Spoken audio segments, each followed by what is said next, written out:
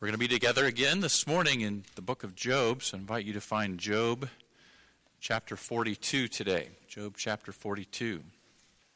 The question that we looked at last week was, have you lost sight of God's grand purpose? Have you lost sight of God's grand purpose? Hard situations can dim our view. They can redirect our gaze away from God's grand purpose in our lives. We can forget what God's grand purpose is. Last week we looked at the question that God asked Job about that. And now we come today to the answer. This is Job's answer. And as we think about the question for ourselves, have I lost sight of God's grand purpose?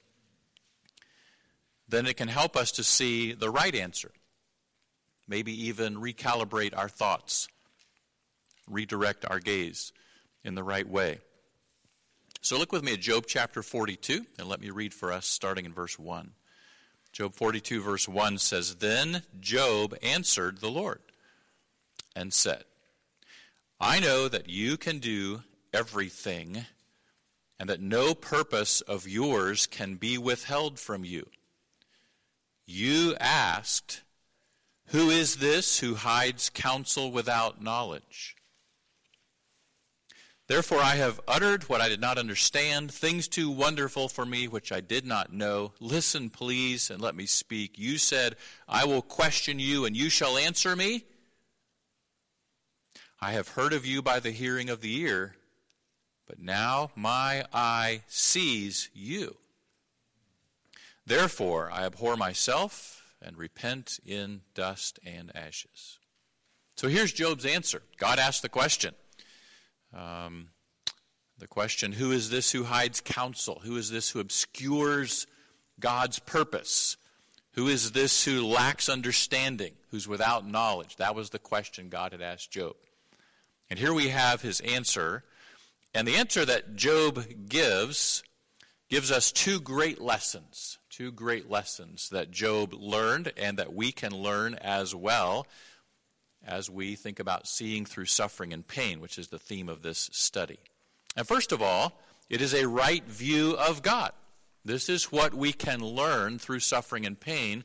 This is what Job learned, and this is what we can learn that will get us through the times of suffering and pain, and that is a right view of God. And what we see from Job is that his suffering and pain led him to a point where he made these declarations, where he expressed these affirmations about God. So we could say that God confronted Job with a question. So God arranged and allowed the circumstances in Job's life, and God confronted him with a question, intentionally leading Job to this point where he expressed himself in these ways.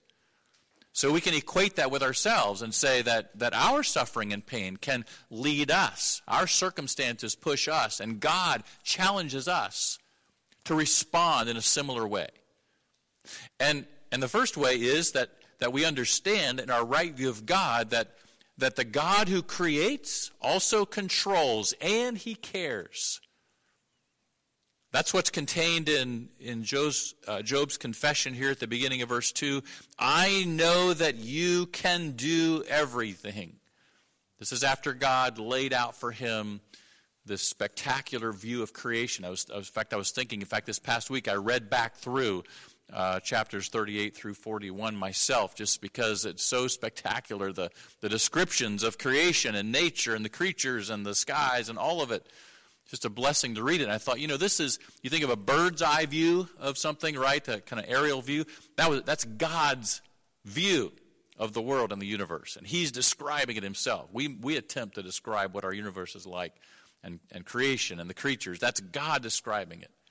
So after all of that, Job just steps back and he says, you can do everything. You can do everything. You are the God who creates. But along with that, he's expressing, God was communicating, and Job is acknowledging that the God who creates also is in control. God controls it all. That's the message God is presenting there. So God created everything. He brought it into existence. God controls everything. He directs it all to fulfill his will. And God also cares. Some of what God described in those chapters is how he provides and how he oversees and how he protects those creatures and his creation. And we also looked last time at the scene where the disciples are in the boat with Jesus Christ in the storm, and they said, "Don't you care?" But we know, in fact, he does care, doesn't he? So the God who creates also controls, and he cares. He takes care of us. He sustains us. He maintains us. He protects us. He provides for us. And this is true about everything and everyone. And suffering and pain reveal that our view of God sometimes is deficient. We forget these truths about our God. They fade in our thinking. Our view of God may be inaccurate. It could even be twisted. And so it has to be constantly adjusted. Our view of God has to be adjusted. And sometimes it needs to be expanded. We need to have a bigger view of God. Sometimes it needs to be readjusted so that it fits what God's word actually says, and sometimes radically so. How do you do that? How do you adjust your thinking? How do you recalibrate your view of God? How do you expand your view of God? Well, how do we know about God? We know about him from creation, from the skies, but we also know about him from what? The Word of God, don't we? So go back and read Genesis chapter 1 and Genesis chapter 2 about how God made everything. Read Job 38 through 41 and get God's perspective of the universe. Read the Psalms and notice how they convey the greatness and the goodness of your God. Read the Gospel of John about the Word who became flesh. Read the book of Revelation. Read Revelation chapter 1 with this description of the person of Christ. Read Revelation chapters 19 through 21 with its description of how everything culminates and consummates around Christ into eternity. That will expand, that will push the boundaries of your mind out about who your God is. And let those times of suffering and pain push you into those sections of the Word of God. And come with that heart, come with that question, how can my view of God grow? How can it increase? How can it expand? There's a song that I think is a favorite of some of you here and of this church. And it's one that's been a blessing to many. And it goes like this: who has held the oceans in his hands? Who has numbered every grain of sand? And of course the answer is God, isn't it? Kings and nations tremble at his voice. All creation rises to rejoice. And listen to the second stanza. Who has given counsel to the Lord? Who can question any of his words? Who can teach the one who knows all things? Who can fathom all his wondrous deeds? And the refrain is, behold our God. Behold him. Look at him. Gaze upon him. Fill your view with who your God is. That's what that song is reflecting and calling us to do. A right view of God is that the God who created all things is in control of all things, but he also cares for you. Who has felt the nails in his hands, as the song says? He created all things, he controls all things, and he cares for you. And having a right view of God in our suffering and pain is seeing that the God who created all, controls all, and cares for you. Job also saw, and we can also see, that God has a grand plan that our hardships help to be fulfilled. God has a grand plan, and our hardships have a part in that. Our hardships actually help that grand plan to be fulfilled. And here's what Job said in chapter 42, verse 2. I know that you can do everything and that no purpose of yours can be withheld from you. There's that word purpose, God's purpose. Psalm 33:11, the counsel of the Lord stands forever, the plans of his heart to all generations. Ephesians 1:11, being predestined according to the purpose of him who works all things according to the counsel of his will. God has a purpose. He has a design and plans to fulfill his design that bring him glory, but also that bless his people. And there is this eternal and grand plan that God has in his own infinite mind, but he is enacting that plan through the unfolding events of our lives, the ones that are sweet, the ones that are happy, the ones that we get pleasure from, and the ones that are hard. And all of those contribute to the fulfillment of his plan. He will accomplish his purpose, so somehow your suffering and pain fits into God's purpose. And of course the question is, well, how? How does it fit? Let's go to another text of Scripture in 2 Corinthians chapter 3. With each of these messages, I'm trying to make a connection to principles and truths that we understand in the New Testament perspective. Job's experience and the truth he spoke does relate directly to us. It is relevant for us, but it helps us to see it through the lens of the New Testament. And that's what we find here in 2 Corinthians chapter 3. And also it reminds us of the fact that other people do experience hardship.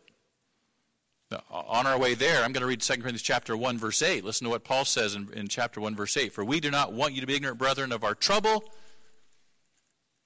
which came to us in Asia. Listen.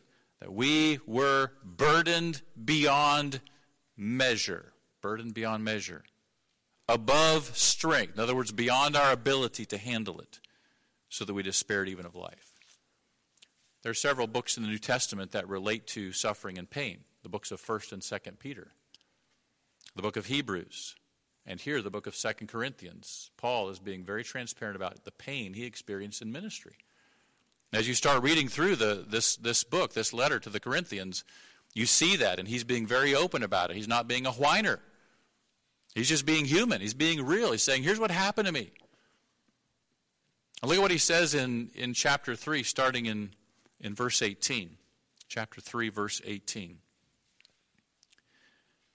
But we all, with unveiled face, beholding... That sounds like seeing, doesn't it? Beholding as in a mirror the glory of the Lord, are being transformed into the same image from glory to glory, just as by the Spirit of God. So, what is God's purpose? How does our hardship fit into his purpose? Well, we see Paul saying that during these difficult times, we begin to see Christ. We behold him. We behold the glory of the Lord, and the result of that is that we are transformed, that we are changed, and that is part of God's grand plan, is your transformation, the change that you and I experience. His purpose is to change you. And we naturally focus on our circumstances and the people that cause them, and we often want those to change, or for God to somehow extract us from them. And God's will often includes not the change of our circumstances or relief from the problems and the pressures, but to change us, isn't it? That is his purpose. And we can always say, that is part of God's purpose, is to change me. And that happens as you behold Christ. We behold him again in his word, don't we? We see Christ in the word. And so as we gaze upon him, as we have those times in the word, as we spend time morning by morning, evening and evening, and other times just filling our minds with the Scriptures, and we see the truth of who God is and how he works and what he wants us to look like. That's that mirror. And we see actually his glory and what he's like. And that we are changed by the Spirit of God who's at work in you. That's the hope, isn't it? It's not just you deciding, I got to change this, but the Holy Spirit's giving you the power, and he's guiding you into what needs to be changed. There's a Scottish preacher named Andrew Bonar. He's known for just profound and beautiful writings and sermons and a very personal and passionate shepherd's heart for his people. And he took his 2 daughters to see the Queen visiting Edinburgh, Scotland. And later he told his friend, we saw the Queen, but we were not changed. He said, but when we see him, we will be changed. We'll be like him. That's reflecting what John said, right, in 1 John. When we see him, we shall be like him, for we shall see him as he is. And there are many things that you and I can gaze upon and look at and behold. But when we behold Christ now, we are being changed. We're in the process of growth. And one day we will see him as he is, and we will be changed. It'll be done. We'll be like him. That's our life's purpose. That's what God has in store for us. And suffering and pain push us to do that.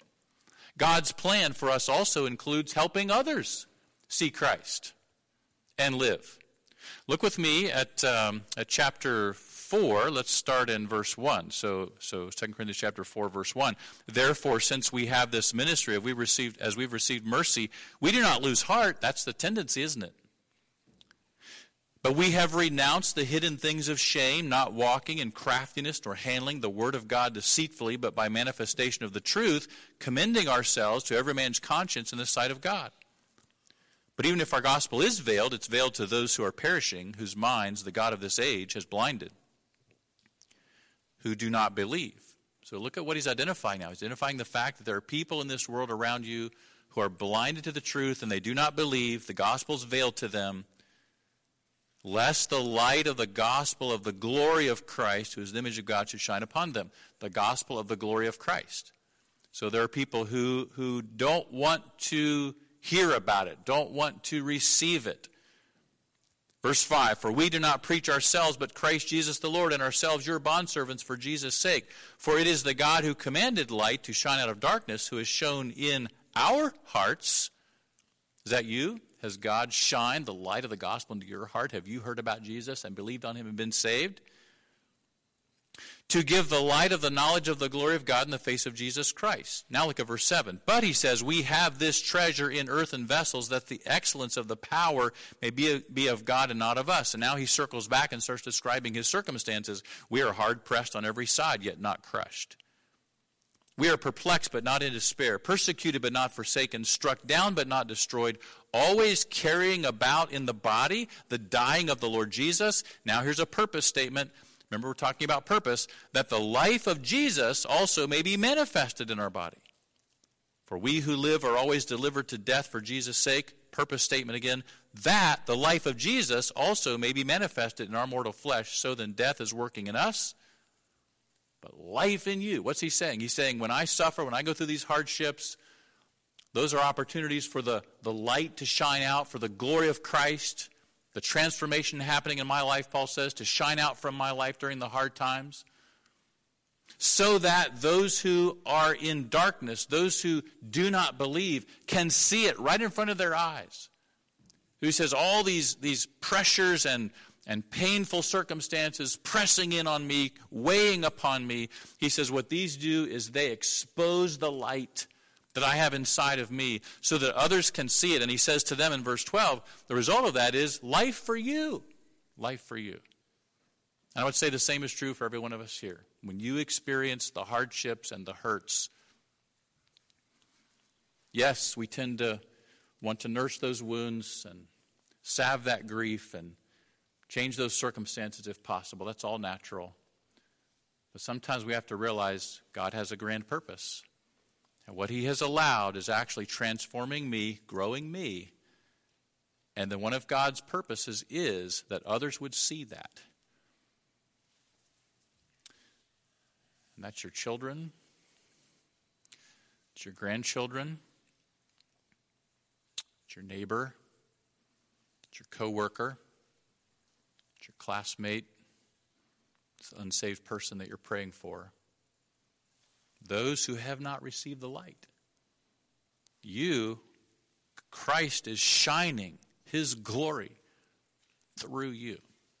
And along with that pain, there is peace and there is joy that shines through because of what you know God's doing in your life. And God can use that to bring life to somebody else as they understand more and more of who Jesus is. This is what it means to see through suffering and pain. What do others see in you? But what did Job's friends see in him? Well, they saw a righteous man, but they also saw a level of self-justification and defensiveness, didn't they? And God exposes that to Job. What do people around you see in you during the times of suffering and pain? Do they see the light of Christ showing through? People around you who don't know the truth about Jesus Christ will observe how you respond to suffering and pain, and they will want to know why. So rather than obscuring God's purpose, as Paul's saying here, let it be manifest. Let God's purpose be brought out into the open in your life. And the reason is so that you will not only you will see Christ and be changed, but you'll help others see Christ and bring life into their lives as well. It's amazing how God does that, not through our sufficiency, but through our insufficiency. Not through our greatness, but through our weakness. Not through our wholeness, but through our brokenness. That's how God works. There's a book by Ray Stedman called Let God Be God. Life-changing truths from the book of Job. That sounds good, doesn't it? And in his book, he tells a story of Niccolo Paganini, who is considered one of the most brilliant violinists in the history of music. And I confirmed this with our violinists here. Paganini was truly great. Spectacular. And not only was he a spectacular violinist, but also he was a showman. And he had an ability, a unique ability to perform an entire sonata on a single violin string. So a violin has how many strings? 4 strings, and he could play an entire musical piece, all the notes, every bit of it on just one string. He was that talented. But he was also a showman, so he arranged a way for, during a concert, for his strings to actually break. And I read 2 accounts of this. One says that he actually attached a little knife to his wrist so that he could cut the strings. Another one said that he would just notch the strings before the concert so that eventually they would break. But the way Ray Stedman tells it is that he would be playing and nick the bottom string and it would pop and everybody's, grabs their attention, and he keeps playing every note, everything, and then he cuts the next one and it pops, and he cuts the next one and it pops, and the crowd's gasping and thinking this is it, it's over, and he finishes the sonata beautifully, perfectly, playing every single note just on one string. And of course he did it to display what a virtuoso, what a master he was. And he was. And the way Stedman summarizes this is he says, the same is true of God. When does a master violinist display his greatest skill? When he has only one string to play on. God is the great virtuoso who wants to transform your life into a masterpiece of his power and grace, as Paul says, that the excellence of the power may be not of us, but of him, right? And his brilliance is displayed most dramatically when he has the least to work with, when the strings of our lives have been broken. And there is nothing left for him to play on but a single string. And he says that's the truth Job learned. His life had been reduced to a single strand. God just kept taking things away, right? But that strand had been stretched, taught, and finally tuned by the master, and beautiful music burst forth from Job's life. And God does have a purpose, doesn't he? It's his glory. Rightfully so. God is the one deserving of our glory, of everybody's glory, the people around us. And how does he display his glory, his greatness? How does he show who the virtuoso, who the master really is? Just like the violinist, not by holding up an instrument saying, look what a great instrument I have, but by displaying how he can show his skill with a deficient and broken instrument. And that is how God displays his glory in us, isn't it? As Paul said back in 1 Corinthians, how does he display his greatness, his goodness, his wisdom? By using the weak things of the world to confound the mighty, the foolish things of the world to confound the wise. And that's how God works, isn't it? And you see this here in chapter 4, verse 7. We have this treasure in earthen vessels, that the excellence of the power may be of God and not of us. And God is producing his masterpiece in your life. He is making beautiful music through you, a broken instrument, so that people will see his greatness and give him glory, the glory of the master. Can you see your hardships, your hurts, your deficiencies, your brokenness in that way? Job's answer gives us two big lessons. The first one is to have a right view of God. Let's go back to Job 42 and see the second lesson, and that is to have a realistic view of yourself. A realistic view of yourself. Suffering and pain prompt us to admit, and I'm going to put this in the way that Job might express this in common, maybe current language. There's a whole lot I don't understand, but I must accept. So in verse 3, he says, you asked, who is this who hides counsel without knowledge? He's repeating the question that God had asked him, so he's answering that question. And his response is, the second part of verse 3, therefore I have uttered what I did not understand. He's saying, you are right, God. You said I didn't have knowledge, and you're exactly right. I lack understanding. I have spoken beyond my capacity for understanding. God's purpose and plan and ways are much greater than our sphere of knowledge and our experience. If you were here last week, you may remember we closed with William Cooper's hymn, God works in a, what kind of way? What kind of way? Mysterious. God works in a mysterious way his wonders to perform. And the stanza said, judge not the Lord by feeble sense. S-E-N-S-E. Don't judge God by your limited capacity for understanding. That is our tendency, isn't it? So we need to be okay with not understanding. When we reach the limit, we get to the point where we realize, you know what, I don't understand. I do not comprehend what's going on, why it's happening, how could God allow this? And then stop and say, I am okay with that. That's what Job was saying here. There's a lot I don't understand, but I must accept. And if I could give Job words, kind of put words in his mouth, I need hard times to push me to grow. And let me show you where I get that from. Look at verse 5. He says, I have heard of you by the hearing of the ear, but, and you see the next word, now my eye sees you.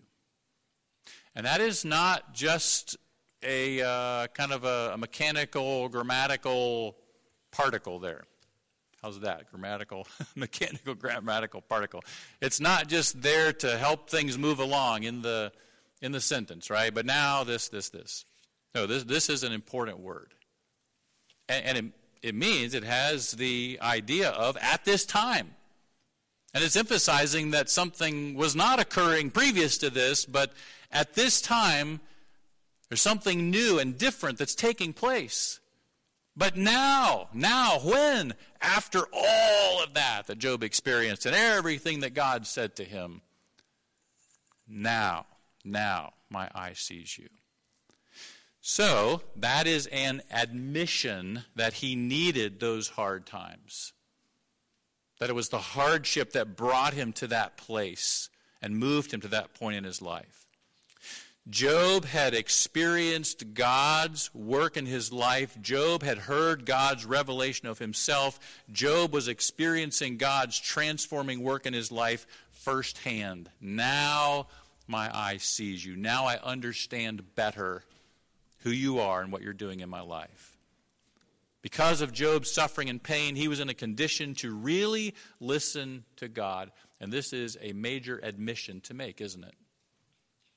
All right, Lord, I do not want this. I never would have asked for this, but I need this. And I have heard, and you may have as well, heard believers, Christians say, I would never have chosen this. But I'm thankful that God brought it into my life because he has done things in me that never would have happened. I never would have grown, never would have understood God in the ways that I do now. That's really what Job was expressing here. He was in a condition to listen to God and to grow. And rather than wishing the circumstances away or becoming resentful about them, he's saying, I needed this. And that's, again, a very serious, a very weighty admission to make. And all I would do this morning is just say to you, please consider this. Please walk away from here today with this on your mind and think, is this something I need to be able to say? An admission to make, an affirmation to make to God, as Job was doing. God, I need this. I needed this to help me grow. And suffering and pain prompt us to admit, like Job, my response has been wrong, and I want to make it right. When he says in verse 6, I abhor myself, you may see in your translation of the Bible that the word myself is in italics, meaning it's not in the original language. So literally, he's saying, I reject. That's what the word abhor means. What he's saying is that I've been speaking without knowledge, I've been obscuring your purpose, and now I'm acknowledging that what you're saying is right, and I am rejecting the way I've been responding. So my self-justification, my questioning of your wisdom and your fairness, and obscuring your purpose, he's saying, I'm rejecting that. We would call that repentance, wouldn't we? And that's what he says, I repent. So he's not saying I hate myself. He's saying I am rejecting the way I responded. I'm saying that was not right, the way I've responded to you. In speaking without knowledge and obscuring your purpose. He's saying I'm agreeing with God. I'm agreeing with God. That's confession, isn't it? Agreeing with God. He's saying my response has been wrong and I'm repenting in dust and ashes. Not repenting from non-existent sin. Because it says that he didn't sin initially, right? It was not because of his sin. But there was something that happened during the process. And again, he's probably referring to the way he responded. He's saying, I repent of the way that I responded to you. Questioning God's fairness, demanding satisfactory answers, and obscuring God's purpose. And that does cause us to think, all right, how am I responding? What's the attitude of my heart? How am I viewing God? What am I demonstrating to others about my God? And maybe there is a need to repent. We all have suffering and pain. We experience day-to-day trials. We all do. And there can also be life-altering tragedies that affect us as well. Our sin may not be the cause of these, but it is possible to respond in a wrong way in our hearts. So really this is a call to examine our hearts now and say, what is the response of my heart? It's interesting, isn't it, that God spoke to Job. He spoke to him. What a gracious God that communicates with his people and leads them along. Oh, yes, with a fatherly firmness, but also with a fatherly gentleness, leads us along. And that's what he was doing with Job, wasn't he? Just helping Job see how shallow, how limited his thinking was, how short his view of God was. And growing in his view of God, God led him along. And that's what he does to us, isn't it? He communicates to us, he guides us, he grows us, moves us along, communicates with us. His purpose, but also his graciousness and love. And he is a very forgiving God. God spoke to Job, and he's speaking to you. God showed himself through Job to us, and God is showing himself to others through you. So just as we learn from Job by looking at what he did and how he responded, and even the negative side of that, but how he came out of that, other people are watching you and learning from you. And how you respond in the ways that you grow as well. And our God allows that. He is growing us, he is patient, and he is forgiving. And his ultimate purpose in us comes through our relationship with Jesus Christ. As we focus on Jesus, as we see what he's like, see how he responded to suffering and pain, and imitate him, emulate him. And the ways that we fall short of that, we grow. And just like Jesus on the cross, not only not only accomplished our salvation, but also proclaimed our salvation. He put it on full display. The way we respond to those hard times display who God is, who Jesus is as well. Seeing through suffering and pain means that we see God for who he is, and we see ourselves as we really are. Please pray with me. In this quiet moment, is God speaking to you in some way? How is your view of God?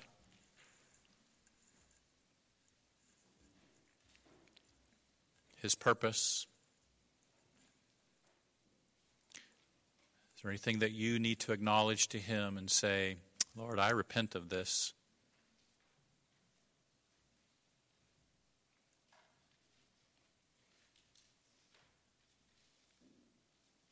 I need this.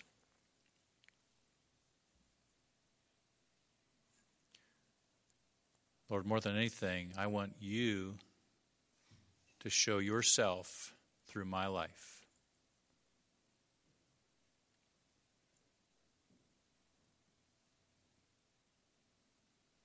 You're the virtuoso. You're the master.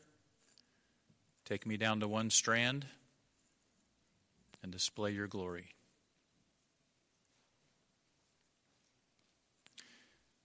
Help us, Father, in our hearts to be in the right place and to truly show that you are our Lord. Thank you for your patience. Thank you for your ongoing sanctifying activity in our lives. Lord, thank you just for being our good God who loves and cares and communicates and patiently brings us along. I thank you for my brothers and sisters here today. And I pray that you would help each one to reach out and accept and receive and embrace these truths in the most personal way that they need. In Jesus' name, amen.